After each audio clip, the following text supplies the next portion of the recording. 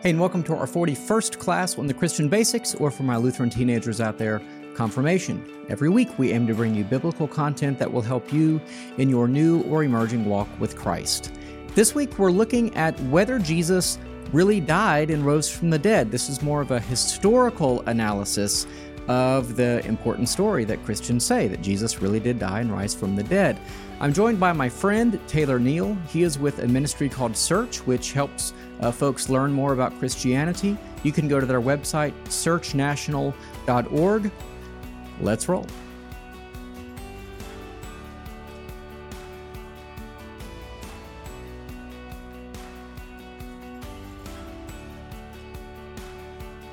All right, well, thanks to Taylor for joining me for this discussion. This is our 41st class. We're looking at the historical facts surrounding the death and resurrection of Jesus. If Jesus didn't die and rise from the dead, then, as Paul says, we are most of all to be pitied because, Jesus wasn't risen from the dead. So I'm going to do a video on the difference it makes, like why does it matter that Jesus rose from the dead? But this is really just looking at the historical account. If this actually happened, there are religions, Islam in particular, that teach that Jesus wasn't crucified. He was an imposter or something to that effect. So, so there are people who actually do deny the death and, of course, the resurrection of Jesus. So it's important that we look at the historical facts. Taylor, let's just kind of jump in. We know that the Gospels accounts, talk about the ministry of Jesus, his teachings, and then this curious thing happens. Everybody hates him all of a sudden, and they decide to crucify him. And then, people claim he's risen from the dead. So let's talk about some of the arguments that someone might use to sort of say, yeah, actually all of that, really did happen. But before he can be risen from the dead, he has to be dead. So maybe we'll start there. Yeah. Well, and thanks for having me to join you, because this is a really important question and one that I care an awful lot about. I think, like a lot of Christians, I used to believe that Jesus' death and resurrection was just something that you believed by faith or not. But when I started studying this question for myself, I was actually amazed to find how much historical evidence there is for these essential claims about the resurrection. And so that's kind of the direction that I wanted to go. One of the things that I found out was that the vast majority of scholars, both atheists and Christians, would agree to some basic facts about the historicity of Jesus' death and alleged resurrection. And I think that if we take these facts as a whole, we see that the best explanation for all the facts that we secularists and Christians have to deal with, I think the best explanation is the one that the disciples themselves gave. Yeah. So the first fact that I'm talking about is, in fact, Jesus's death and, in fact, his crucifixion under Pontius Pilate. This is accepted, again, by the majority of secular scholars as well. It can be taken as historical bedrock because there's early, diverse, credible, and independent attestations of Jesus' crucifixion. Okay, let's stop there. The word attestation, meaning there are multiple people attesting to it, multiple people saying it. And by the way, it is the case that we do have to rely on Scripture, for the most part, but maybe we'll talk about maybe there are some other sources as well. But even within the Scripture, even though it's all the Bible, there are multiple sources. And I think people think the Bible is one thing, but anyway. Right, and there's a certain interconnectedness to the different accounts within the Bible that would have been very, very difficult to get together and collude on and stuff like that. So I think that we do have credible eyewitness testimony within Scripture itself, but also outside of Scripture. And in fact, all of the ancient sources that reference Jesus' death are in complete agreement on this. There isn't a piece of evidence from the ancient literature that contradicts the crucifixion. So that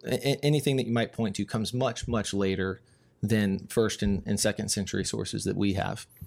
For example, I mentioned Islam earlier. So the Quran was written, in the 7th century. So that's many hundreds of years, no eyewitness accounts.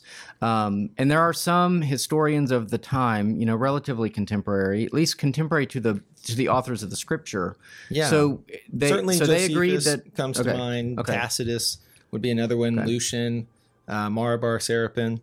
These are all, roughly contemporaneous sources that are corroborating this key fact that Jesus did, in fact, die as a result of crucifixion. Okay. Good deal. Yeah. All right. So, and the Bible goes through, a lot of details where there, like the Gospels will have different details that sort of come together too.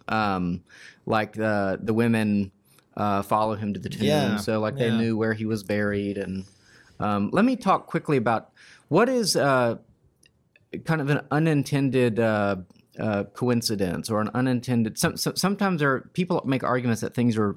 You can trust that they're true in the Bible because you have these different multiple attestation, but they kind of say the same thing. Yeah, I mean, so there's a interconnectedness that I referenced earlier, and there's some good examples of that. But in this context, really what I'm thinking of is this criterion of embarrassing testimony. When historians are evaluating the credibility of an ancient document, there's certain things that they look for, and this is high on the list. And what this criteria basically says is that if something in the text is either embarrassing to the author or to the subject that the author is writing about, then it's very unlikely to be made up. You wouldn't make up something embarrassing, especially in first century Judea, if you were writing a text about your Messiah, for instance. Yeah. So like your Messiah getting crucified is really embarrassing, and like, especially when the Jewish expectation of the Messiah was that he would be a military leader and a revolutionary, and he would free the Jews from Roman oppression and all of those things. So in the modern parlance, we'd say there's a lot of cringe. Yes. With Jesus being crucified, and yet they still say he really was crucified. Well, and that Jewish beliefs were that anybody who was hanged on a tree was cursed, and so for these Jews to say that no, in fact, Jesus was the Messiah and he was hung on a tree is provocative. That's an embarrassing criterion. Also, that the women are the ones that found the empty tomb. That in those times, their testimony wouldn't have even been permissible in the court of law. Yeah, and yet the Christian witness hangs on women saying, "Hey, the tomb is empty." That's right. That's very interesting. And then the disciple that Jesus loved, the one that he said, on this rock I will build my church, St. Peter, he's rebuked by Christ just before he goes to his execution. Yeah. And, there's other things as well. I mean, after the crucifixion, the disciples were scattered and scared and hiding from the Romans. Yeah. So, it's not just Peter that ran away frightened and denied Christ. Yeah. And this is all stuff that I think is very unlikely to be made up because it's so embarrassing and detrimental to their movement. Yeah. So what are some of the sort of alternatives to, the claim of resurrection, right? Like, I'll just throw out a name. Bart Ehrman's a kind of famous New Testament critic and scholar. And he has, from what I understand, changed his mind. He thinks that Jesus was buried in a mass grave. No one says that. He just, I don't know, it's just his own theory he sort of comes up with. But if he wasn't crucified, because when we say in the creed every week, we say he's crucified, buried, so all of that kind of is of a piece. What else could have happened or would have happened? Well, there are a lot of different theories about this looking back, but what I think is really important to talk about before I jump into what's wrong with those theories is that there's no contemporaneous theories. Even the opponents, this is another criteria, by the way, of credible historical documentary evidence, is that the testimony that we have that was hostile to Jesus, even they affirm that he died by crucifixion. Now, they didn't think that he was the Messiah. Yeah. I mean, for goodness sakes, they're the ones that crucified him.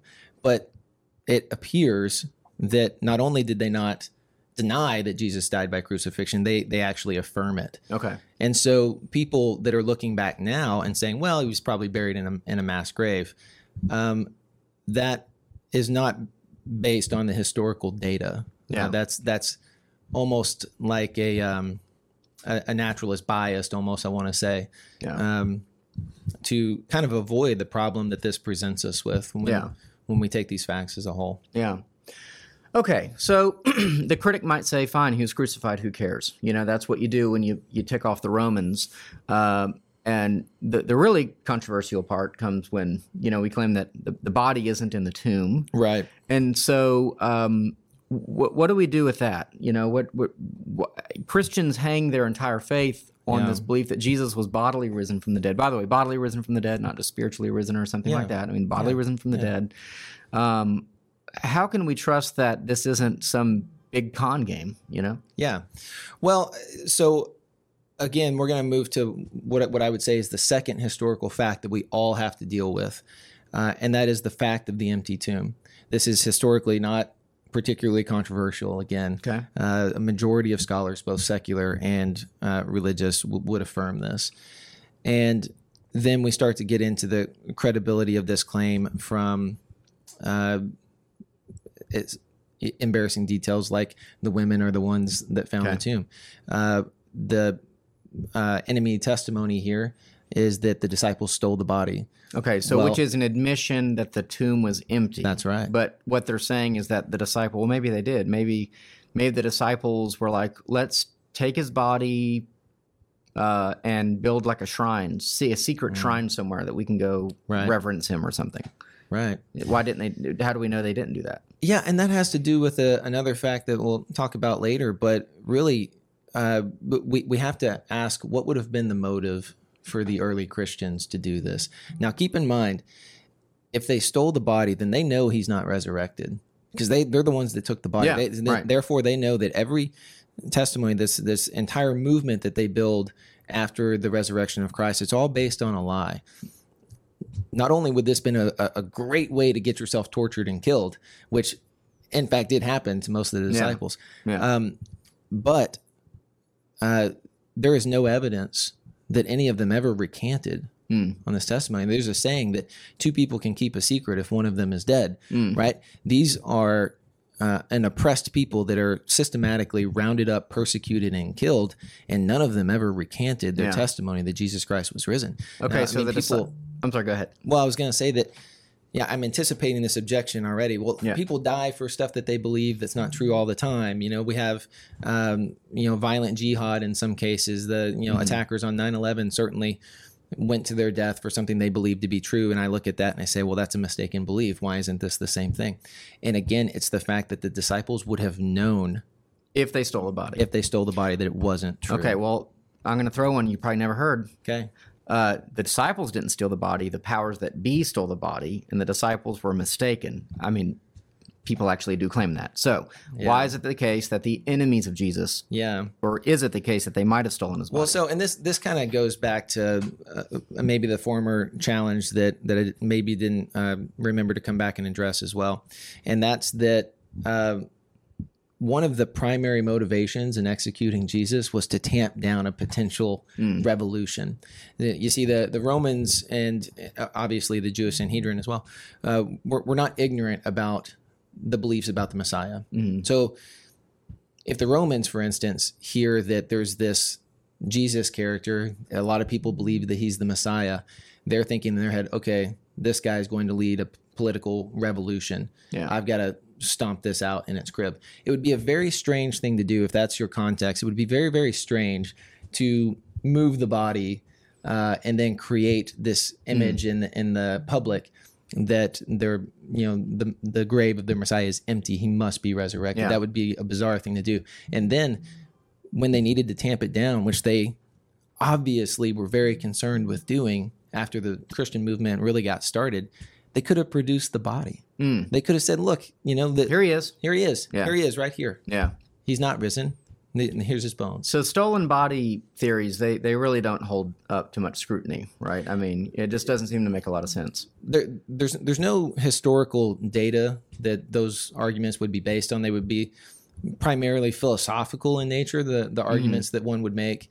And by the way, Jews didn't go around touching dead bodies. It was correct. So for the record, I mean, so either the Jewish leaders or the disciples who were Jewish, that hard to imagine them breaking into a tomb and wanting to cart around a dead body, which was unclean. Okay, so there are other theories though. All right, well, maybe he wasn't dead, right? The swoon theory. Swoon theory, yes. So tell us about that one. Well, I mean, look, I think the data, both historically and the data from modern science, tells us that Roman crucifixion was always lethal. I don't think that there was any serious doubt about this question at the time. Yeah.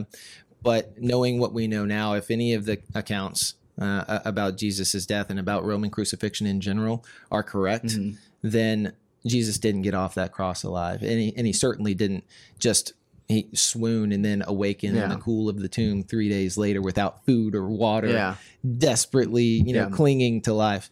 Crucifixion was meant to humiliate and kill. That's right. It was the Romans sending a message. It's not, it would be, I have heard, I can't verify this. I've heard that if the guards at the cross didn't kill the person crucified, they themselves could face the death penalty. There seems to be some pretty good evidence to say that that's the case. But there is excellent evidence that many victims died just from the flogging before they were actually crucified. Yeah. So this is a brutal process. So imagine you're flogged and the skin on your back is flayed, and then you're nailed to a cross and you're left to hang there.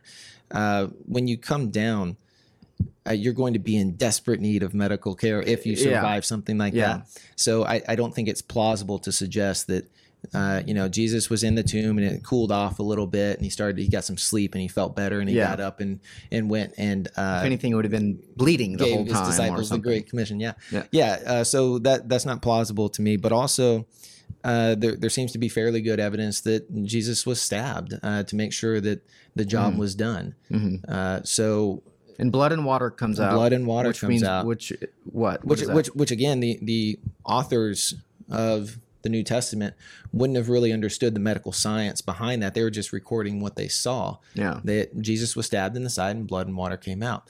But now in modern medical science, we know that phenomenon does actually occur when a victim dies of asphyxiation. Okay. So water fills the lungs. If you were to open it up, blood and water would spill out. You said an interesting word, I was thinking coagulation, which is a process of the blood. But asphyxiation, that is how people die with crucifixion, right? And that's right. They suffocate slowly. Okay. So the arms being out, it means they can't get enough air eventually, right? So that's right. And so there were different things that the Romans would do depending on the victim and how much they wanted them to suffer. Okay. It would have actually been seen as a mercy if they had broken his legs, as they sometimes would for their victims. Which they did to the two thieves, according to Scripture. Right. So if you break their legs, then you might imagine it pretty hard to support yourself enough to be able to. So they're going to foot rest when you have nails driven through your feet or through your ankles, depending on how you see that playing out. Yeah. But that's what would typically happen, or they would have a foot rest so that they could get up enough to breathe. But if you broke their legs, their arms would go up and they would start to suffocate more quickly. Yeah. It looks as if in Jesus' case, they just let him wear out until he couldn't hold himself up, and he ultimately would have suffocated. Have you ever heard how long, if you were just hanging from the cross, no footrest, for example, how long you could survive like that? Geez, I really don't know the answer to that one. I've heard it's as little as 11 minutes, but I was hoping you might have heard something too, so that I might be making that up. But not very long is what I suspect. Yeah, it doesn't take long. Okay. We kind of went back to crucifixion, but I think those details are important because, I just think they're important. So the tomb is empty. There seems to be universal agreement with that, and I think, as you said, most importantly, the contemporaneous, that is, at the time, it was not a question of the tomb being empty. No one ever produced the body. No one ever produced the body. The Christians of Jesus, right? and the Jews and the Romans all agreed. The body is gone, and they might have been like the standoff, right? Like they're all pointing at each other, right? That's right. Isn't that a Spider-Man meme or something? I don't know. Anyway, what to call that. There's they're all pointing at each other and said, "You did it." No, you did it. You did it. But the reality is, they all agreed the body wasn't there. Now, in the Scriptures, there are these appearances of Jesus, which might read. I can imagine a 15-year-old reading them and thinking, "Wow, this is fantastical. I would never be so foolish as to believe something like this." So maybe talk through some of those appearances. Christians believe they really happen. What are some good arguments against them, and maybe good arguments for them? Yeah, so this is a good question, and I'm going to approach it kind of broadly because you reminded me again of something else that I didn't address fully before. And that's this idea that maybe it wasn't a bodily resurrection, right? Maybe it was something, this was figurative language that they were using. And a lot of times people that favor that view would point, never mind that it doesn't deal with the empty tomb, but they would point to Acts and say, well, look, Paul didn't have a physical experience of Jesus. He encountered, Jesus in something more of a, unembodied, supernatural way. And maybe that's the nature of all of these resurrections. But the problem with that is within the very text of Acts itself, you find that there is also a bodily resurrection accounts. And so if we take one seriously, then I think that we have to take the other seriously. And also in Luke, which Luke is the author of Acts, Luke also records in the Gospel of Luke, the disciples encountering the bodily resurrected Jesus. They put their hands in his side. They put their hands and feel the holes where the nails were. And so if we're going to say that, Luke is credible on his description of Paul's encounter of the resurrected Jesus, then and then not say that he was reliable on the others, then I think that exposes the real problem I'm getting at. And this is a philosophical objection. It's a philosophical bias against the supernatural. It's not a matter of the historical data. The historical data is clear. Now, and judging whether it's believable or not, you have to ask yourself, what presuppositions are you bringing to the table? So if I've already ruled out that resurrections don't happen and it's not possible, well, then no amount of historical data is going to be sufficient. Yeah. And our first video we did was, I think it was the 5th one in the series, and it was on whether miracles were possible. And essentially our argument would be, if God exists, then miracles are possible, because the greatest of all miracles is creation from nothing. And so that's right. Yeah. And I think that if that is the case, that the universe began a finite time ago out of absolutely philosophical nothingness, then that is by definition a supernatural event. It's not a natural event. Because it was the beginning of nature. Nature wasn't around to create itself. So if that's true, every other miracle in the Bible is at least possible. So the question isn't, are miracles possible? Is it possible that God exists? Because of course, if God does exist, then miracles are possible. Yeah. So probably though, what was happening was that these were all crazy people and they were having a hallucination. Right. Yes. That's what people say. Yeah. Well, so there's a few problems with this as well. Jesus didn't just appear resurrected to the disciples individually, which that already would have been really strange if different people in different places had the same hallucination. And then came together and talked about it. And it's like, oh, me too. Oh, me too. It'd be more likely that they were experiencing a supernatural event than they were having the same hallucination. I'm not aware in the modern literature of any other kind of occurrence where different people in different places have the same hallucination in that way. Yeah. But what's even worse than that is that there's certainly good reason from what we know about the modern science. People don't have collective hallucinations. See, because Jesus didn't just appear to individuals, he also appeared to groups of people at the same time. So imagine, being in a group of hundreds of people or thousands of people and everyone having the same hallucination. They all have this experience together, and presumably no one's doing LSD or anything like that. And they all have this same hallucination. That is really, really bizarre. So we have to ask ourselves, okay, is this story historically credible, or is it not? And that really is what this comes down to. Yeah. And conveniently, I think that is the third historical fact that not even secular scholars will contend with, generally speaking, is that the origin of the disciples' belief was that they truly believed that they had experiences of Jesus after his death. That's not really in dispute. Yeah. We're talking atheist scholars will generally concede that, Bart Ehrman among them. Yeah. So if we're saying that collective hallucinations don't happen, they definitely had an experience of the risen Jesus, what they thought was the risen Jesus, then, we're pretty much left with saying that they were all attacked by the same delusion. Yeah, right. We're out of time, but there's one other sort of category I just want to throw out, and it's the category of the hostile witness, right? So there were people who believed that Jesus was truly risen from the dead, crucified and risen from the dead, who sort of came to that belief. I don't want to say kicking and screaming, although that might be putting it mildly. Yeah. But Paul in particular, tell us just. I do have videos about Paul, but just in the series they wouldn't have gotten to them yet. So tell us enough about Paul to explain kind of what a hostile witness is. Yeah, well, this is really important, and I happen to think that Paul is our best historical source on Jesus, even though he was not one of the 12 disciples. Paul actually was formerly known as Saul of Tarsus, and he was a member of the Jewish ruling class, and he was very, very passionate, let's say, in upholding Jewish law, and he viewed Christianity as a dangerous heresy, and it was his personal mission to stop this movement. No one did more to persecute the early Christians than Saul of Tarsus. He was responsible directly for the murder of Christians. So this is a person who's an extremely hostile actor to early Christianity. And then he has this encounter with Jesus Christ, the risen Christ, in the figurative sense that I This is after resurrection. Before. That's right. Yeah. That's right.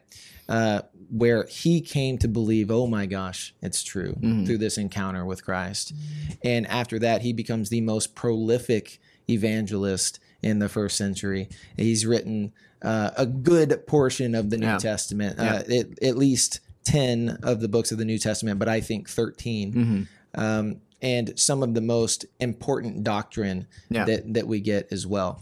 And I just want to mention really quickly, I know we're short on time, but Paul, we know, wrote everything that he wrote before AD 62. How do we know that? Paul was executed by Emperor Nero in AD 62. That was less than a mere 30 years after Jesus' death. So when I say early, independent, credible eyewitness testimony, that's the kind of closeness I'm talking about. Yeah. And in 1 Corinthians, which was written, we think, in AD 55, even closer, he makes reference in chapter 15 to a creed that pre-existed him, pre-existed even his encounter with Jesus. He had been teaching people, the Gentiles primarily, about Jesus Christ. And he made a pilgrimage to Jerusalem, to the Jerusalem church, to make sure that what he was teaching was in line with what the disciples had been teaching in the Jerusalem church. And that's where we get the creed in 1 Corinthians. And he said that I delivered to you what I also received of first importance. And there we get the central facts about Christianity, that Jesus died by crucifixion, that on the third day after his death, he was raised again, and that it was a bodily resurrection. That creed had been around long before Paul, and he's writing in AD 55. So this goes back almost to the, right after the event. Yeah, some people, Gary Habermas is a scholar. I've heard that he puts that creed in 1 Corinthians 15, which I encourage everyone to read. And we read at every funeral we have. There's always a portion. It's a long portion on resurrection, but always a portion of that is read.